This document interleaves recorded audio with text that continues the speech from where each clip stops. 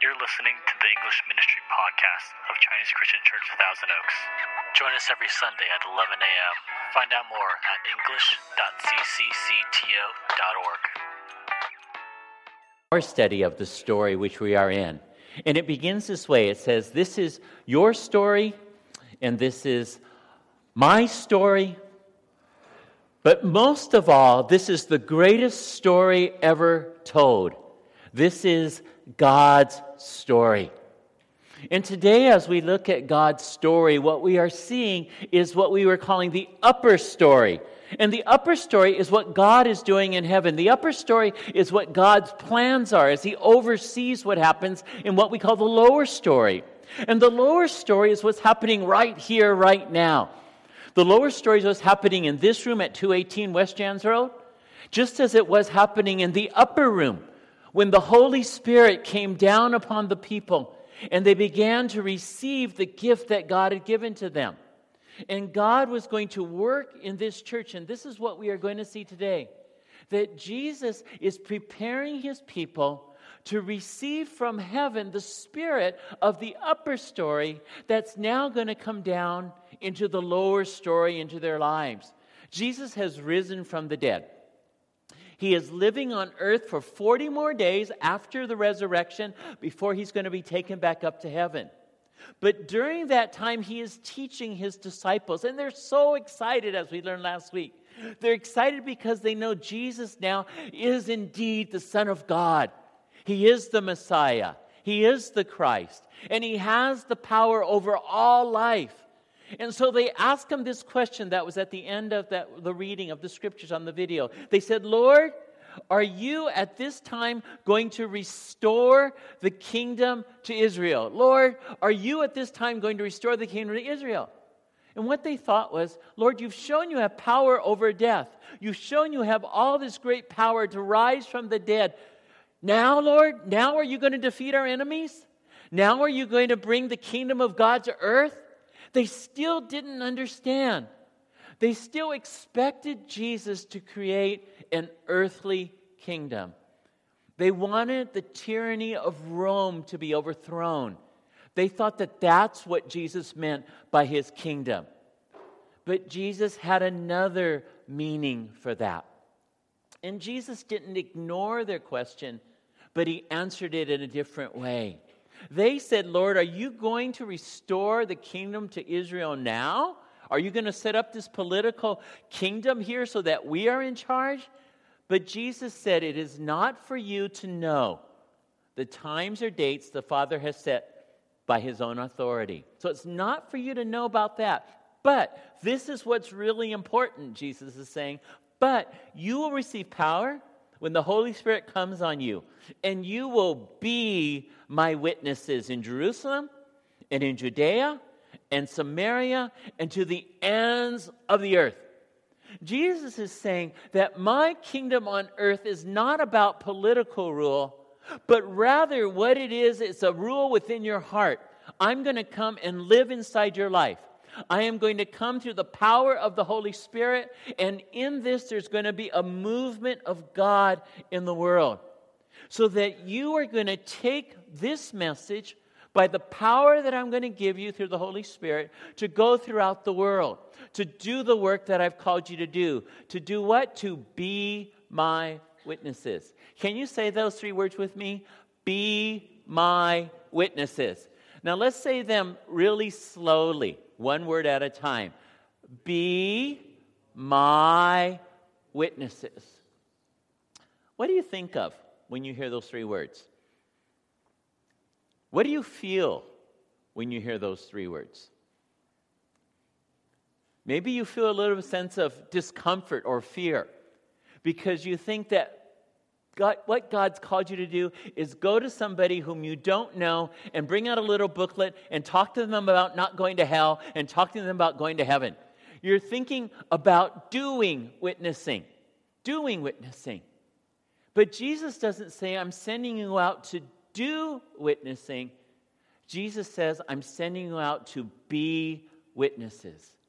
To be a witness. It's about our personhood. It's about our personality. We ourselves are the witnesses. It's our lives that's going to make a difference. It's our lives telling about what God has done. See, the disciples, they keep wanting Jesus to overcome the bad things of this world. What Jesus is saying is that's going to happen as you are my witnesses, bringing my love into the world. Just as Sam was sharing testimony, that as the witness of Christ has been in these places where there was drugs, those who were overcome by drugs now are walking with the Lord.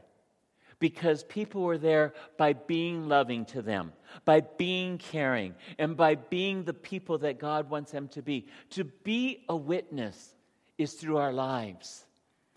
Jesus calls us to do that, but he doesn't ask us to do it by our own power. We are not to be witnesses simply by our own strength, but rather by what God will give to us through his Holy Spirit. In Acts chapter 2, verses 1 through 4, it says, "When the day of Pentecost came, they were all together in one place. Suddenly a sound like the blowing of a violent wind came from heaven and filled the whole house where they were sitting. They saw what seemed to be tongues of fire that separated and came to rest on each of them. All of them were filled with the Holy Spirit." On this day, the day of Pentecost, Pente means 50, and it was 50 days past Passover. That's when Pentecost was celebrated by the Jews. On that day, there came a violent wind. And this wind was the representation of the power of the Holy Spirit. Maybe you remember when there was a Pharisee named Nicodemus, and he came to see Jesus at night. And Jesus told him, "You have to be born again," and he didn't understand. And Jesus says, "Well, you don't see the wind, but you see what the wind can do. You see the effects of the wind." And this is what's happening here. You see the effects of the Holy Spirit. Though you cannot see the person of the Holy Spirit, but you can also see fire. And fire was always representative in the Old Testament of God's presence. There was the fire in the burning bush that Moses came to. There was fire on Mount Sinai when God came down and met with Moses. And then there was always to be a fire inside the temple at the altar, never to be extinguished. Because the fire represented the presence of God's purity, the presence of God's holiness to cleanse. And it was through this presence that now the disciples and all those who follow Jesus, you and me as well, would be filled with the Holy Spirit so that now we can be witnesses. What does it look like to be a witness? What does it look like to be the person that God made us to be? Well, our main scriptures for today are Acts 2, 42 through 47. So would you stand with me and let's read this. Let's stand in honor of God and of his word. And let's read these verses together. Let's begin. "They devoted themselves to the apostles' teaching and to the fellowship and to the breaking of bread and to prayer. Everyone was filled with awe, and many wonders and miraculous signs were done by the apostles. All the believers were together and had everything in common. Selling their possessions and goods, they gave to anyone as he had need. Every day they continued to meet together in the temple courts. They broke bread in their homes and ate together with glad and sincere hearts, praising God and enjoying the favor of all the people. And the Lord added to their number daily those who were being saved." Now, before you sit down, just notice the last sentence. "And the Lord added to their number daily those who are being saved," because they have been witnesses. And so what we want to see is what's happening in our lives through the Spirit so we can be witnesses. Okay, please be seated. Well, the first thing that we see, if we look at it here, is this is a circle that represents our lives around the cross of Christ. What we just read is that there were four main elements, and we're going to look at those four elements of what it was that the Holy Spirit did so that they could be his disciples, so they could be his witnesses. And the first one at the very top, and if it's a cross, this represents the vertical relationship we have with God. First of all, they devoted themselves to the apostles' teaching. So by reading God's word, we have relationship with him. Secondly, it says, and they had fellowship with one another, and in that fellowship they broke bread. So this was on the horizontal arm, is that they had fellowship with each other. They had fellowship in the church. And then thirdly, they prayed together. So here, as a corporate body, they also had a vertical relationship with God. Prayer is that connection with God vertically, between his people and with him. And then fourthly, we see that the Lord added many who were saved. They added more to their numbers. Christians had reached out. There was outreach. There was witness. There was evangelism. And again, that's on the horizontal arm. And so we have the vertical arms of prayer and of God's word, and the horizontal of fellowship and of witness. And so we want to look at this, and we want to see that the very first thing that God has for these disciples as they learn to be witnesses is to know God's word. If you open up your Bibles, or you look again at verse 42, the Bible says they devoted themselves. And when we see they devoted themselves, we actually see that they devoted themselves to all four of these elements of being a disciple of Jesus. And the first is they devoted themselves to the teaching of God's word. And devoted means to be continually steadfast and to persevere and to be diligent. And when they did that, they were teaching one another. It wasn't just head knowledge about the word of God, but it was life-giving and life-changing truth. Now, when you think of church, when you think of what it means to come and to learn God's word, what do you think of? I want us to think of some images today of what a lot of times what we think about church. And I think this first image is a lot of what we think about church. In fact, unfortunately, it's sort of the way it is here right now too. We think of it as a performance, or we think about it as like a theater, like we're watching a movie, like it's entertainment, or it's going to a Broadway show. And we think about how I learn God's word. Somebody lectures to me. But that wasn't what the early disciples were doing. The Bible tells us that just before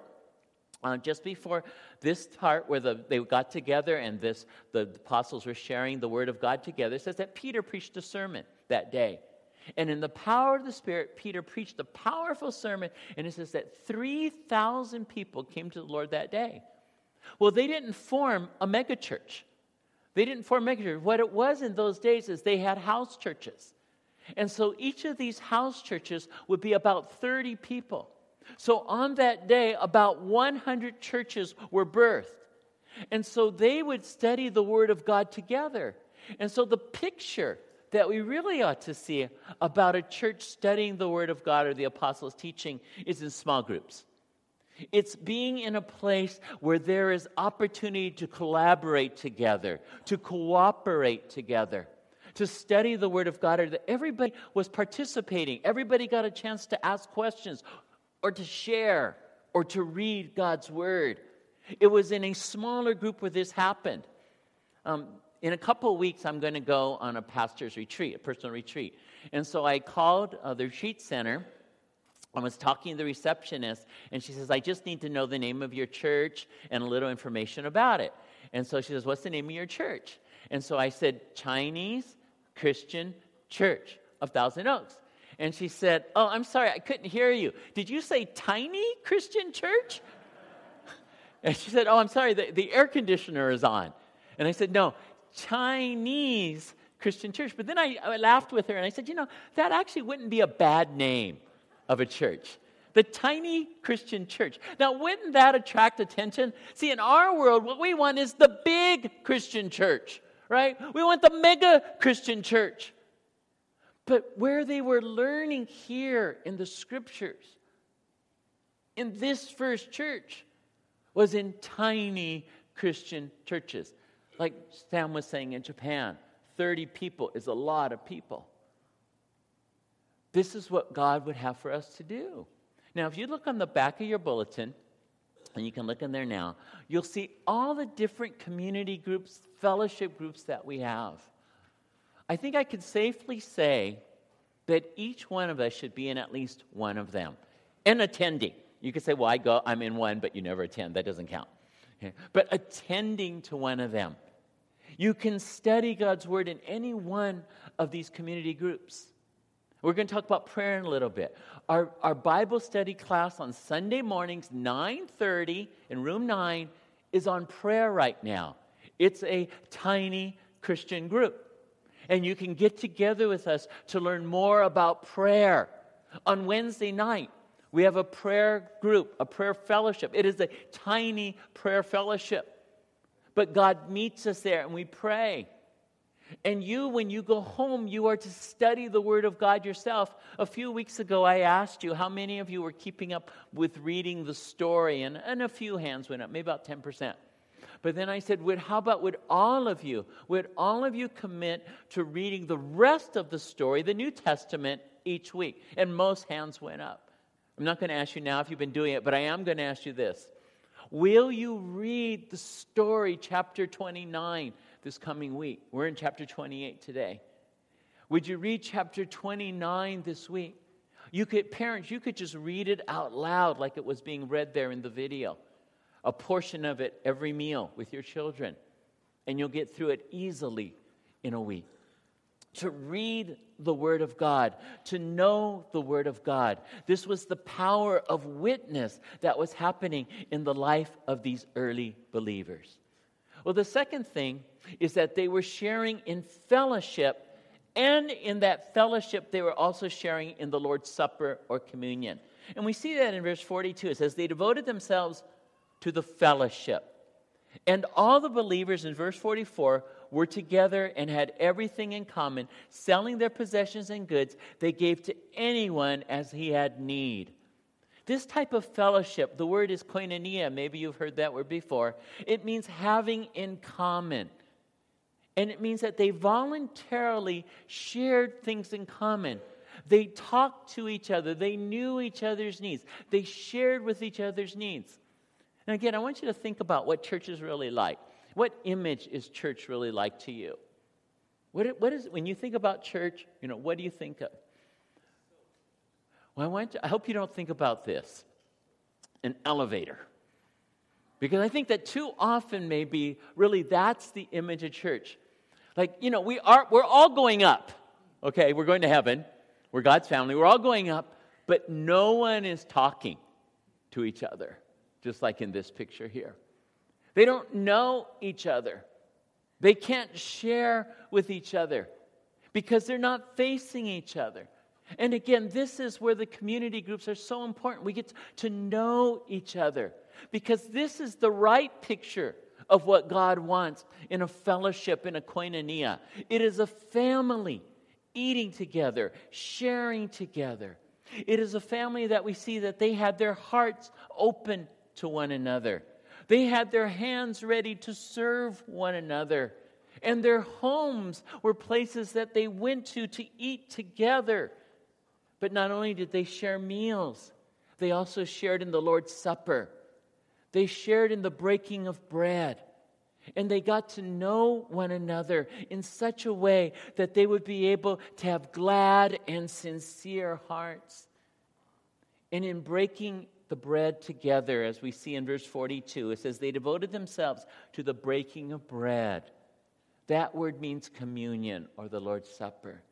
They devoted themselves, they dedicated themselves to breaking the Lord's Supper together, to eating of the bread and to drinking of the wine. And then it says in verse 46, how often did they do it? Like we do it once a month. But they did it every day. Every day. Every day, verse 46, they continued to meet together in the temple courts. They broke bread in their homes. They ate together with glad and sincere hearts, praising God and enjoying the favor of all the people. Isn't that what we want? Don't we want to enjoy the favor of one another? Don't we want to enjoy each other? I mean, I want you just go ahead and stand up right now, all right? And I want you just to look across the aisle, okay? Look across the aisle at each other. How do you know all these people? Do you know them all by name? Do you know every person there? You can wave to them, right?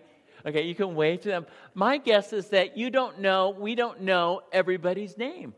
It's like the elevator. We're all going up, but we don't talk and we don't share together. Okay? But we should. Okay? So at the end of today's service, after the benediction, I'm just going to invite you to go across and talk to each other and shake hands, to at least get to know each other so we can share together. You may be seated. Thank you. And so this is what the disciples, the early church was doing. This is how they were being a witness. This wasn't just about doing witnessing and going out and sharing the 4 laws or the bridge or being really scared. They loved each other. And when people saw how they loved each other, they knew they were disciples. When the people saw how they loved each other, they go, man, I wouldn't mind being a part of that. And most likely they were inviting their unsaved neighbors into their house churches to get to know them, to share with them, and to be together. And they were always remembering daily the center of our faith, which is Christ's sacrifice on the cross for us. And so they were being witnesses by sharing in meals, but also sharing in the Lord's Supper. Thirdly, they were praying together. Again, verse 42. They devoted themselves to prayer. How often do you pray? And what do you pray about? What do you ask God for? Or what do you talk to God about when you pray? And if you had an image of what prayer would be, what would that be? Maybe it would be like this. A vending machine, right? It's like, there's a lot of things there. Maybe 50 different 75 items. You just have to push the right numbers, right? So your prayer is you drop in the money, okay? And then you got to say the right words. So you say, dear God, in Jesus' name. So you push it like, A, I want a new house, 1, 2. And then hopefully it comes down, right? You say, oh, well, I'm sick. I need God to heal me. Oh, wait, that's B, 33. So I drop in my prayer, push B, 33. And you expect it to come out. And this is my own way of praying too. And this is something that I need to work on. Because I expect God to give me what I want right away. I expect God to just sort of answer like a vending machine. And do what I want at my will, my way, my timing. But God has His own timing. And what God wants us to do is to pray together. To continue to share together. If you got your prayer requests every time, you wouldn't get together to pray, right? You would just pray on your own and you get what you want. But when you come together and you don't yet have your prayer requests, you share with each other. You endure with each other. You encourage each other. And so this is a better picture of what prayer is. Of people getting together, of one heart and of one mind, and thinking about others. And again, remember, we cannot do this on our own power. Would you read this verse with me? Romans 8, 26 and 27. Let's say it together. In the same way, the Spirit helps us in our weakness. We do not know what we ought to pray for, but the Spirit Himself intercedes for us with groans that words cannot express. And He who searches our hearts knows the mind of the Spirit, because the Spirit intercedes for the saints in accordance with God's will. And sometimes people ask me to pray for them because they think that somehow I have a better pipeline to God than they do. Now, Pastor, would you pray for me for this? And somehow you just think, like, well, the pastor, his prayers must be answered. No, it's everybody's prayers the same way. But imagine this. There is someone whose prayers are always answered, who's praying for you right now, and who you can pray with, and that is the Holy Spirit. The Holy Spirit is praying for you and me right now. Maybe what the Holy Spirit is praying for us is like, God, Heavenly Father, I pray that they'll pray, right? God, I pray that they'll pray. Or I pray that they'll read the Word of God. Or I pray that they won't live life in an elevator. Or I pray that they won't see life as, when they come to church, as like going to a movie. But rather they would be involved in the Word of God. They would learn from the Word of God. They would be fed by the Word of God. They would love to pray together and care for each other. They would rather pray for other people than for themselves. One of the most powerful prayers I ever experienced in my life that was for me was from a mother named Catherine. This was many years ago. I was in seminary, and I was working on a ministry that was helping to bring the boat people to the United States, and our church was sponsoring 2 families, one from Vietnam and one from Cambodia. And I was working with these 2 ladies, Ethel and Catherine. And during that time, Catherine's 11-year-old daughter, their only child, was very sick. She got really sick. She had epilepsy. And something happened where she reacted violently to the medications that they were giving to her. And sadly, she died because of that. We were in shock. I was actually going to seminary at that time with her husband as well. So we knew each other very well. And she was a friend of our church. And so a number of us from church went to her house the night. Now, always remember, it's December 21st, 1980. That's like one of those days that you just always remember in your head because it was so impactful in my life. We were grieving with her. And so we went over to her house that night, and there's nothing we could really say, but we just showed our love by being there. When it was all over, we all sort of went out in a line, and it was my turn. I came up to Catherine, and I hugged her. And when I was hugging her, she whispered in my ear, and she said, "Curtis, Ethel and I have been praying for you. We meet every week, and I've been praying for you that God will bring a godly woman into your life." At that time, I was single, and I too had been praying that God would bring a woman into my life. But little did I expect, nor would I ever have expected, that at that moment, God would speak to me through this woman who was grieving the loss of her 11-year-old daughter, whose life was so dedicated to prayer and caring about other people, that she said to me, "Curtis, Ethel and I are praying for you every week because we don't want you to be single anymore. Yeah, you're getting old. You got to find somebody." And I thought, if God led her to pray for me at that time, I ought to step up my looking because it must be out there. And 3 months later, I met Carol, April 23rd, 1981. God blessed me through the prayers of this unselfish woman. And this is what it's like to pray in a family, and to pray for others, and to care about them. And that's what these disciples were doing. And in that, then, they were witnesses of God's love. They were witnesses of Jesus' life. The Bible says, "And the Lord added to their number daily those who were being saved." Would you like to be part of a tiny church that read the Word of God and was excited about what it taught?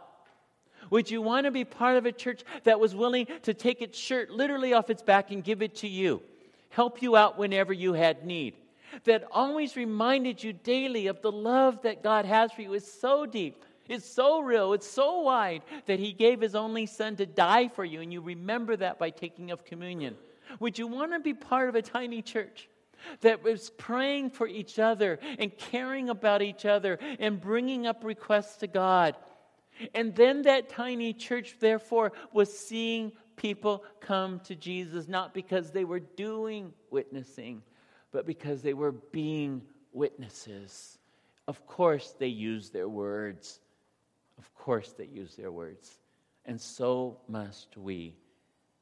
But too oftentimes, I think this is the picture of what we have of church. It's sort of a gas station, right? And you want to find the cheapest gas station, like that's me. But at the same time, you still want to, you don't want a long line. You want to get in and out. You don't want to talk to anybody. And now you don't have to because you just sort of put your credit card in the machine, put the gas in, and you go off on your way. And I think sometimes that's what we think about church. I need the best gas station. I need to go someplace. I really, really like the way the teacher is. I really like the programs because I need to be filled up. I need to be filled up. And I only need to go once a week. So I fill up my car about once a week. And so, and recently, we got a hybrid, so now I only fill up once every 2 weeks. And so maybe you're like a hybrid Christian. I only have to go to church about once every 2 weeks. Right? Or maybe once a month. Maybe you got an electric car and you never have to go. right? But that's not the picture. That's not the picture of what God says for us about what church is all about. See, we are to be witnesses. And a much better picture of what God wants us to be is the lighthouse. Because as we live our lives and we are being witnesses, people will come to know Jesus. Catherine, Ethel, and I, and others were part of this ministry. Our hope and our prayer was that when we brought these people over our church from Vietnam and from Cambodia, that we would be witnesses to them. The oldest daughter in the Vietnamese family, when she came over, she was the one who knew the most English, and we could talk to her. And she would ask us questions. But one of the questions she wondered about is, why are you doing this? Why would you do this? And more we could tell her is because we loved Jesus. Because we were obeying what God's word says to care for others who are in need. And it was through that continual witnesses of just what we were, by bringing food to them, by taking them to doctor's visits, by taking them to the government agencies where they would sign up to get their benefits, by helping them to become part of our culture, by helping them to learn English, by helping them to sign up for schools. By all these things, they learned of the love of Christ. When Catherine's daughter, Katie, died, I remember that they could not understand how Catherine and her husband, Ted, could be at so much peace and even have joy. And it was because they were being witnesses of the hope that they had in Jesus Christ. And Zaichan, this oldest daughter, she was the first to come to know Jesus because of the witness of all of us who shared Christ's love together with her. And recently, this past year, Uncle Sandy asked me to go and witness to one of our winter shelter guests. And so we went over to the McDonald's and we witnessed to him. But he'd been coming to this homeless shelter for, I guess, a couple years. But his health was really bad and he had heart problems and he thought he could die any day. And I said, we're like, come on, you got to turn your heart over to Jesus. Not your physical heart, your spiritual heart. He goes, I don't know about that. He goes, I'm not sure. And so we said, come on, you're so close. He goes, yeah, I'm really, really close. I just got to think about it. And Sandy and I are like, well, don't think too long. You really want to say is you might die, so don't think too long. But he said, no, I got to think about it. Well, he stayed alive, praise God. And he was there at Thursday night dinner one night, and he called me over, and he said, Curtis, guess what? He said, I received Jesus. I received Jesus. And he did it over at Calvary Westlake Church, because it was on Wednesday night, I think, or Tuesday night, they meet over there. And 2 ladies had been sharing the gospel with him there, just as Sandy and I have been sharing the gospel with him here. And it's through the caring of the love of Christ to those who are in need that we see the word of God going out. We are being witnesses. It's so much easier to do witnessing when you know the person and you've been sharing life with them. And so God is calling us into this type of life. A life of new beginnings, a life of commitment, a life of sharing, a life in the Word. And so these are our challenges. And this is what God has for you and for me, to know His Word, to fellowship with one another, to be centered on the sacrifice of Jesus Christ, His blood and His body, to pray together and to witness Jesus' love to others. This is what you can do. This is what I can do. This is what we can do. Let's pray. Heavenly Father, we thank you for your love for us. A love that leads us to be missionaries around the world, and the love that leads us to be missionaries right here at home, to our friends, and to our family, to our neighbors, to our fellow students, to our roommates, to our co-workers.